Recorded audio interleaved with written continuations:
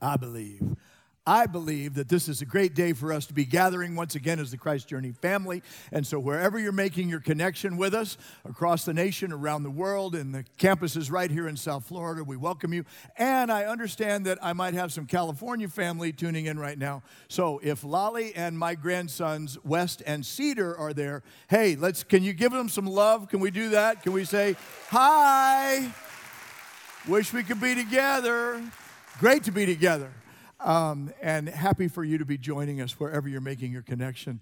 You know, one of the most poignant scenes in Saving Private Ryan to me was where General George C. Marshall reads the letter that was written to Mrs. Bixby, the mother who lost 5 sons in the Civil War.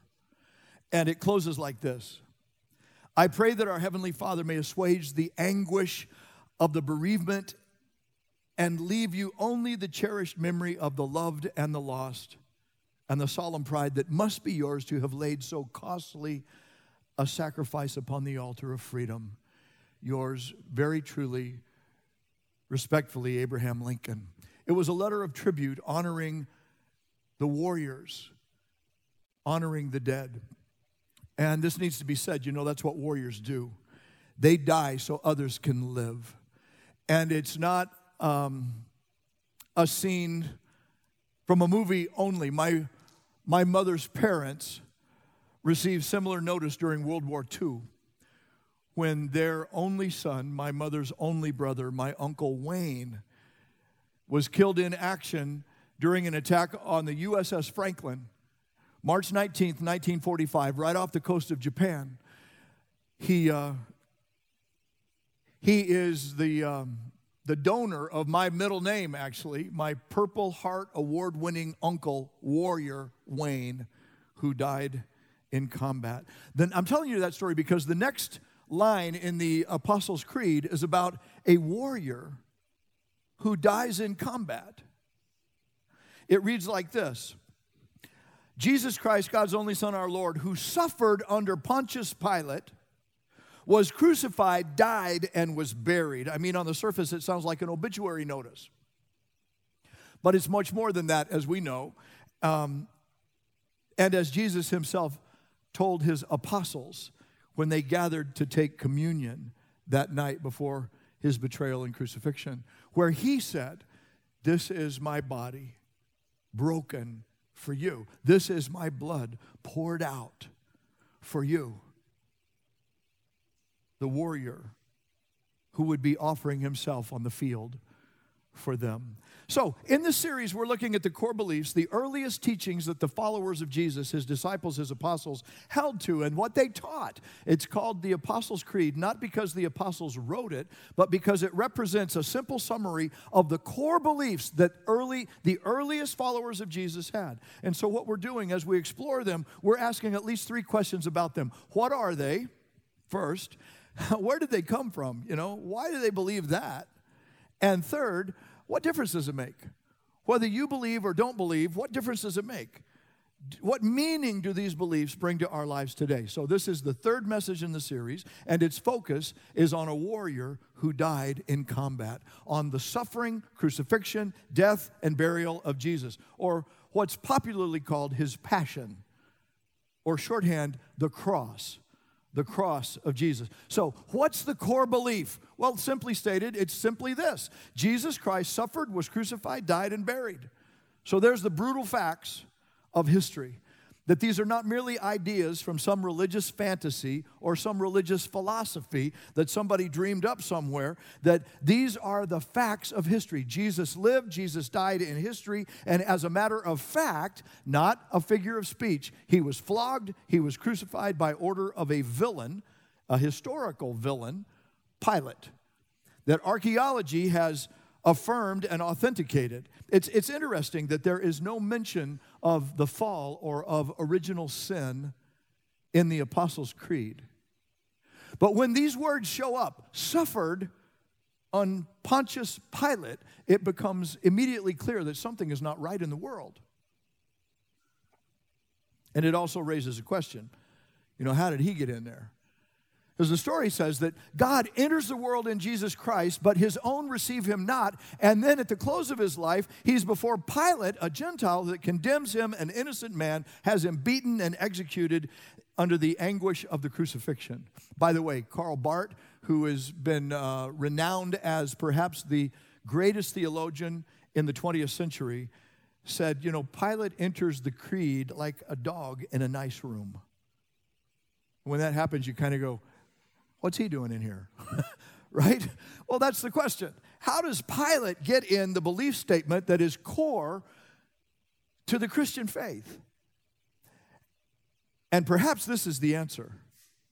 To show that the gospel is anchored in real history and to remind us, that this story doesn't start with once upon a time. No, this is anchored in history, and that it reminds us, his presence reminds us of the real reason that Jesus suffered and died, sin of humanity. Some people used to believe that Jesus never even lived. Did you know this? Vladimir Lenin, the communist leader, held that Jesus was a myth invented by religion, that he wasn't even real. Well, then why would we believe that he was?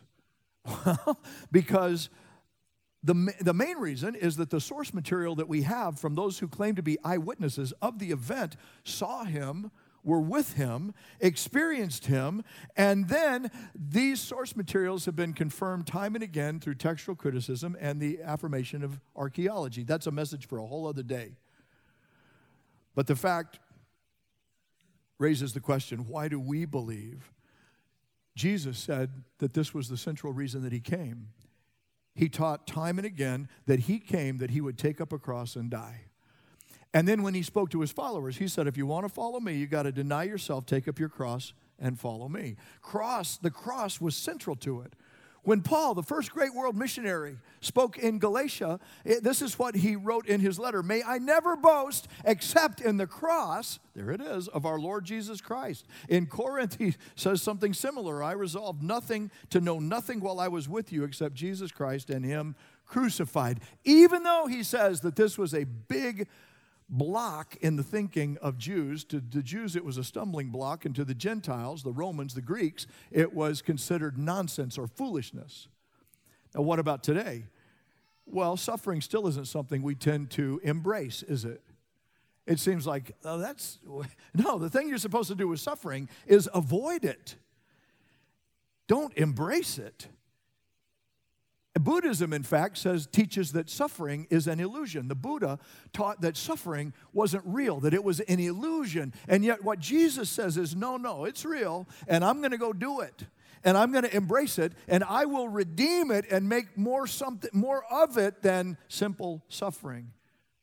In fact, Jesus predicts 3 times in the Gospel of Matthew his own death.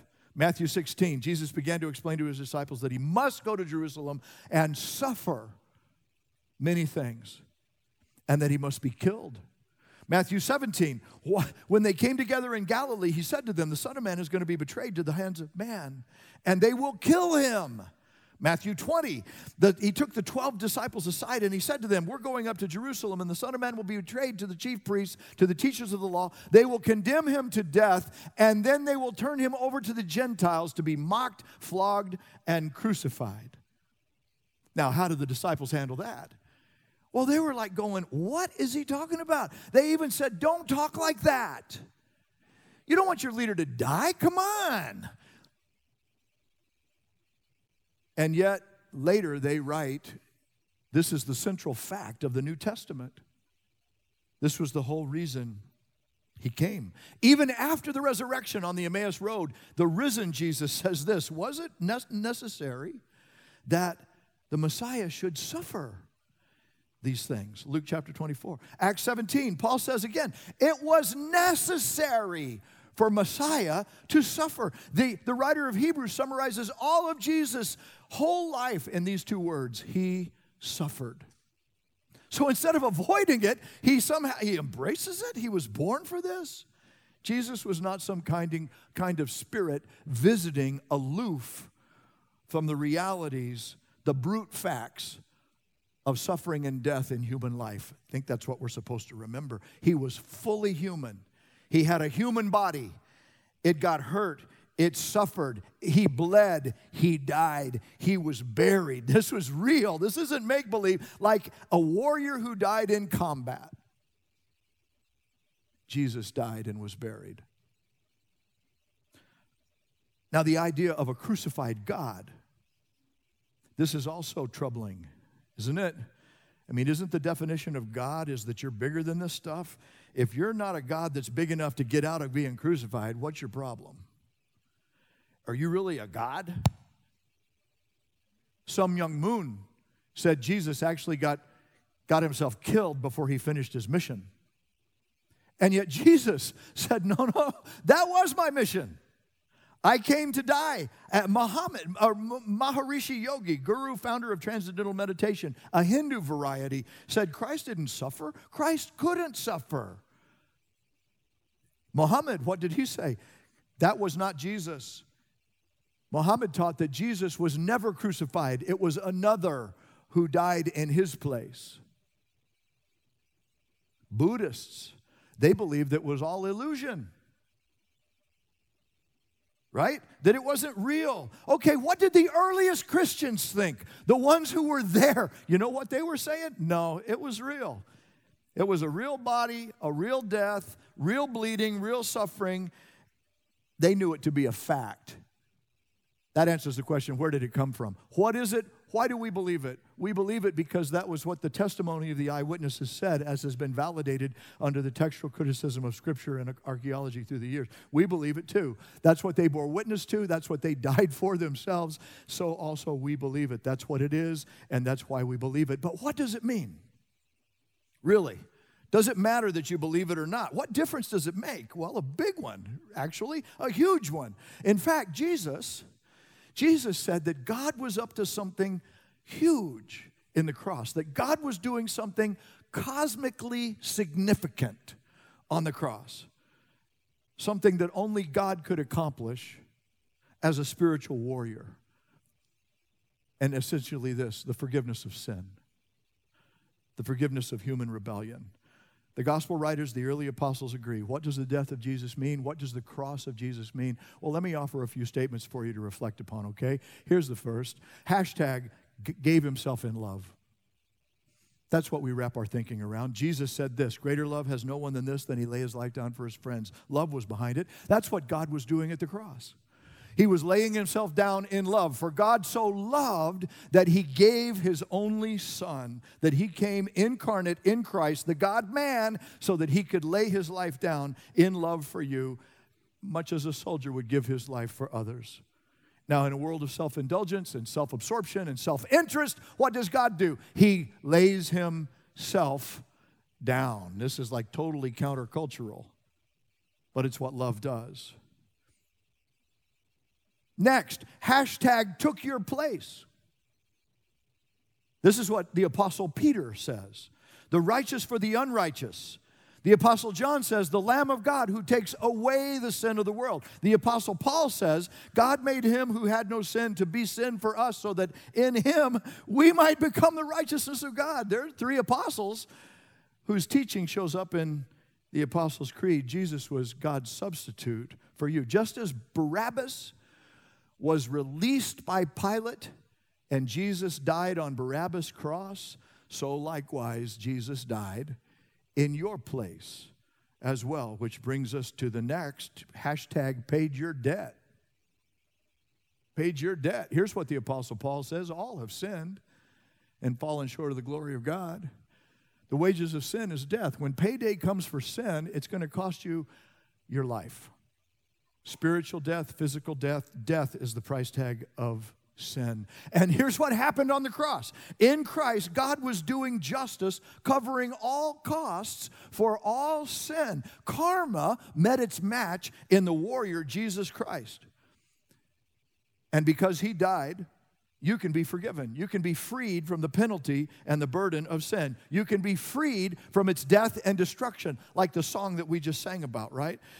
Why? Because God was in Christ on the cross, mashing himself up with humanity in the deepest kind of way so that when he died, in our place, your sin debt was paid in full. This is an amazing mystery here, but justice was served, sentence was passed, wages of sin was paid, and in the crucifixion, Christ experiences the full weight of the brunt of the wrath of holy God and absorbs it in himself. So in his death, he goes all the way down so that he doesn't miss anybody and can pick everybody all the way up. There's an old song we used to sing. He paid a debt he did not owe. I owed a debt I could not pay. I needed someone to wash my sins away. Christ Jesus paid the debt that I could never pay. He became one with my sins. This is what theologians call atonement, the at-one-ment. Christ became one with my sins so that I can, by grace, through faith, become one with his righteousness. And that's what the Apostle Peter says, 1 Peter 3. Christ died for sins once for all, the righteous for the unrighteous. Why? To bring you to God, to open the way, to reestablish the relationship in your place. And that's, by the way, that's why we wear these scarlet cords right now. They're reminding us of the story of Rahab, who was told, if the scarlet cord is out your window, then everybody in your house is going to experience the saving grace of God. We're wearing these to remind us that God made room for us so that now we can make room for others. So God bless you for sharing this amazing good news as our Christ Journey family. Next, hashtag bought your freedom. Bought your freedom. Sin is a cruel master. It holds us captive, makes us our slaves, mocks us, tells us that we will never be free from the habits and the hang-ups that are holding us back and pulling us down. But here's what the Apostle Peter says: you were redeemed. That's a freedom word. You were redeemed. You were set free. Why? By the precious blood of Christ, a lamb without blemish or defect. In Christ's death, the shackles of sin have been broken. We just sang about that. Once again, this is where it comes from. Apostle Paul, what did he say? Romans 6, we were crucified with him so that the body of sin might be done away with. Why? That we should no longer be what?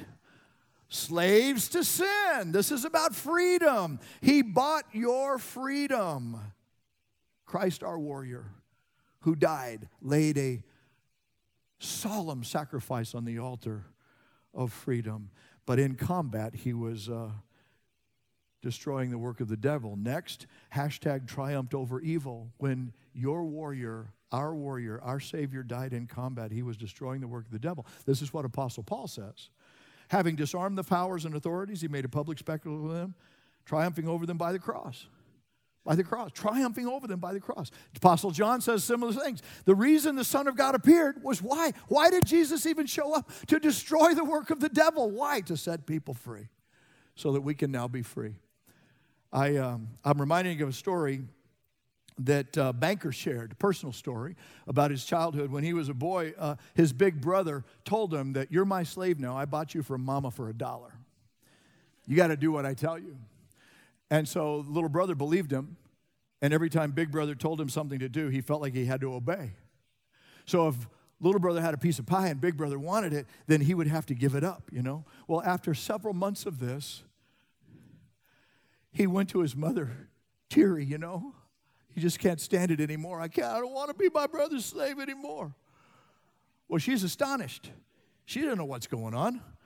What was happening here. So little brother explains what was going on and how his brother had bought him. So what does mom do? Well, she doesn't laugh. She doesn't try to talk the little guy out of his mistaken conclusion here. You know what she does? She goes to her purse. She gets $1. And she goes to the big brother and says, I'm buying him back. And then she goes to the little brother and says, now I just bought you back from your brother. You're free, right? You're not your brother's slave anymore. It sort of makes sense why he's a banker now, doesn't it? You sort of get the connection there. This is the purchase of freedom that the warrior laid on the battlefield. I believe in Jesus Christ, Son of God, our Lord, who was conceived by the Holy Spirit, born to the Virgin Mary, suffered under Pontius Pilate, was crucified, died, and was buried.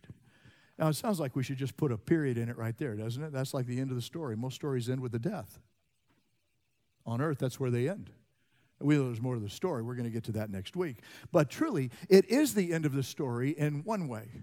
When it comes to the sense of hopelessness and despair and defeat, the way that we knew it before Christ, it has come to an end. That's done. To borrow the words of an Australian theologian, here's what he said.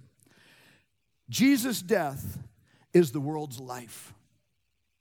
It is the darkness that illuminates. It is the judgment that does not condemn. It is the defeat that ushers in God's sovereign reign. It is the termination that inaugurates a whole new epoch in history. It's the fulfillment that totally surpasses what was promised. It's the sacrifice that dissolves the entire sacrificial system from within. It is the violent catastrophe that triumphs over the violence of human history. All because in Jesus, God has shared our full humanity, our full human condition at every level, so that now no human being at any level can ever come into an experience that can separate us from the love of God that is in Jesus Christ our Lord. His grave becomes our life's beginning. Because of his death. All because this warrior died in combat. Now, the cross has always been controversial. You know, when the Passion of the Christ came out, people refused to go. They were saying it was too violent, it's too bloody. USA Today quoted an Italian author, Riccardo Zucconi, saying that he didn't want his children to see it because he wanted them to know Jesus' spirituality. He didn't want them to see this debauchery.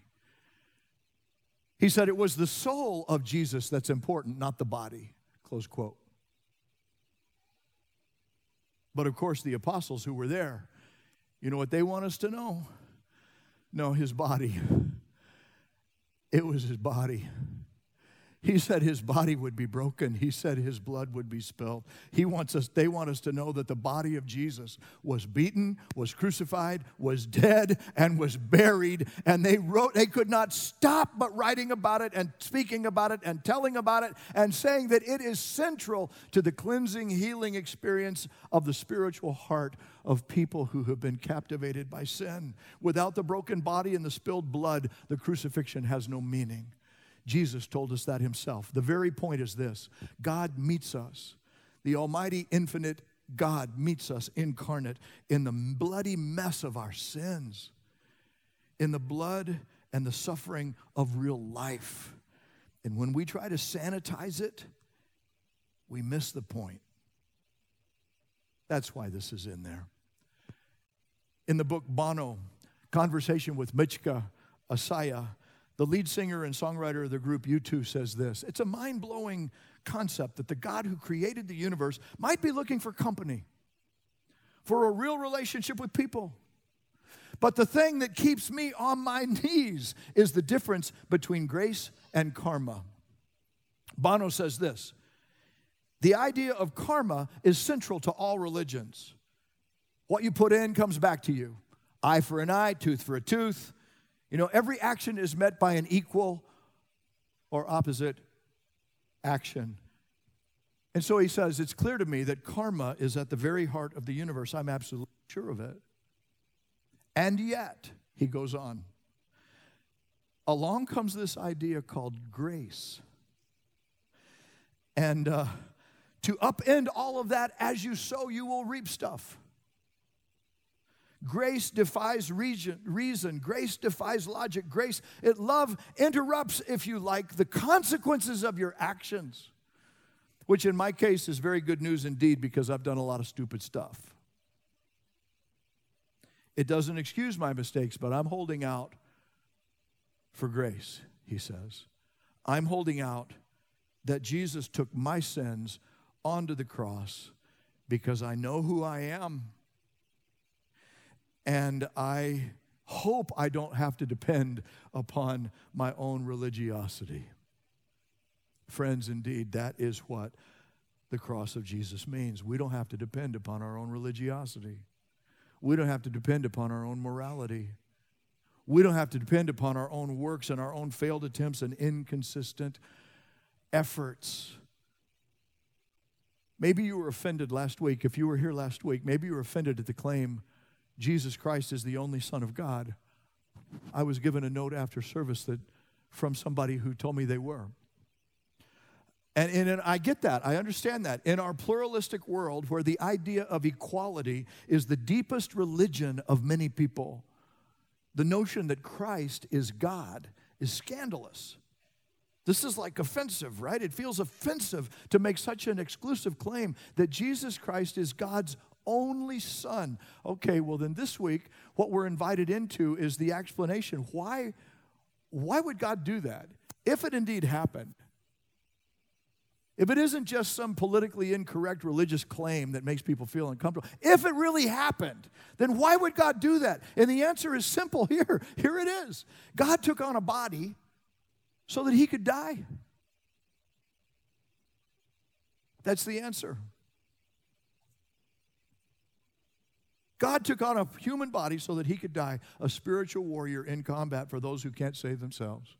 And that's why we said it this way. In Christ, we don't see man reaching up for God. We see God coming down to reach humanity. Bono said, I know who I am. Can I ask you, do you know who you are? Have you had honest enough moments yet to realize your need? That you need help to see your need. Your need for what? Your need for God to meet you in the mess of life. Sometimes it's a bloody mess, isn't it? The mess of abandonment, the mess of rejection, the mess of pride, the mess of fill in your blank, the mess of sin, the blood and suffering of real life. You know, that's what we're talking about here. And one day, that warrior death on the cross can intercede for you when you face your death as well. See, we're all going to die. We're all on our way out. But in his warrior death on the cross, he does for us what you can't do for yourself. And because he did, nobody has to stand alone. Nobody has to face death alone, and nobody has to stand alone before God. And when that thought finds welcome in your mind, in your heart, in your soul, you're going to understand what the writer was thinking when he penned these words. My faith has found a resting place, not in device or creed. I trust the ever-living one. His wounds for me shall plead. I need no other argument. I need no other plea. It is enough that Jesus died, and Jesus died for me. He died for you. Can I ask you, do you need a resting place? You ready to have a little rest? Jesus said, come to me, I'll give you rest. Are you troubled? Are you struggling? Are you burdened? Jesus said, then come to me. You will find rest for your souls. Could we pray about that right now? Gracious God, we thank you for this profound thought that you would take on a body that you might die and do for us what we can't do for ourselves, and then offer us rest that can secure us forever. So we're praying now. Maybe you're a brother, a sister in the faith who you've known this story, you've heard it so many times. It's so easy to take it for granted, isn't it? That it loses its freshness. And so we need to be reminded, don't we, of our need for what God has done for us in the warrior who offered himself in spiritual combat. Would you allow him to make it fresh for you right now? Create in me a clean heart, O God. Renew a right spirit within me. Restore to me the joy of my salvation. Thank you for the forgiveness of sin. Perhaps you're on the front end of your spiritual journey and you would like to know God in a personal way through Jesus. Then here's a prayer you could offer. Lord Jesus, I thank you for coming in love for me, for taking my place on the cross, for paying the penalty of sin in full, for doing it because you love me and because you want me to be free. And I believe. I just need help with my unbelief. But I believe enough to say, come into my life. If you're real, if it's true, then forgive my sins, come into my life. And I turn from my way to learn how to go your way as I trust you as my Savior and my Lord. Our heads are still bowed just for a moment, but if you prayed that prayer with me and would let me ask God's blessing upon your next steps of faith, then I'm going to ask you simply to raise your hand. If you're joining us online, you can click right there on screen, and we're praying with you right now. And if you're under the sound of my voice in the room, then I want to thank you. I see you back to my left in the back of the room. God bless you. Right here in the center middle, God bless you, sir. Over to my right toward the back, God bless you. Lord, you see into our hearts, especially these who by uplifted hand have said, my heart is open, my mind is open, and I am open for the forgiveness of sin and for your presence. So I pray right now that each one who has lifted their hand, and perhaps others who didn't or that I didn't see, would have the sense of your presence with them, of your death for them, and of your love surrounding them and hearing their prayer as they take a new step of faith to you today. In your name, amen.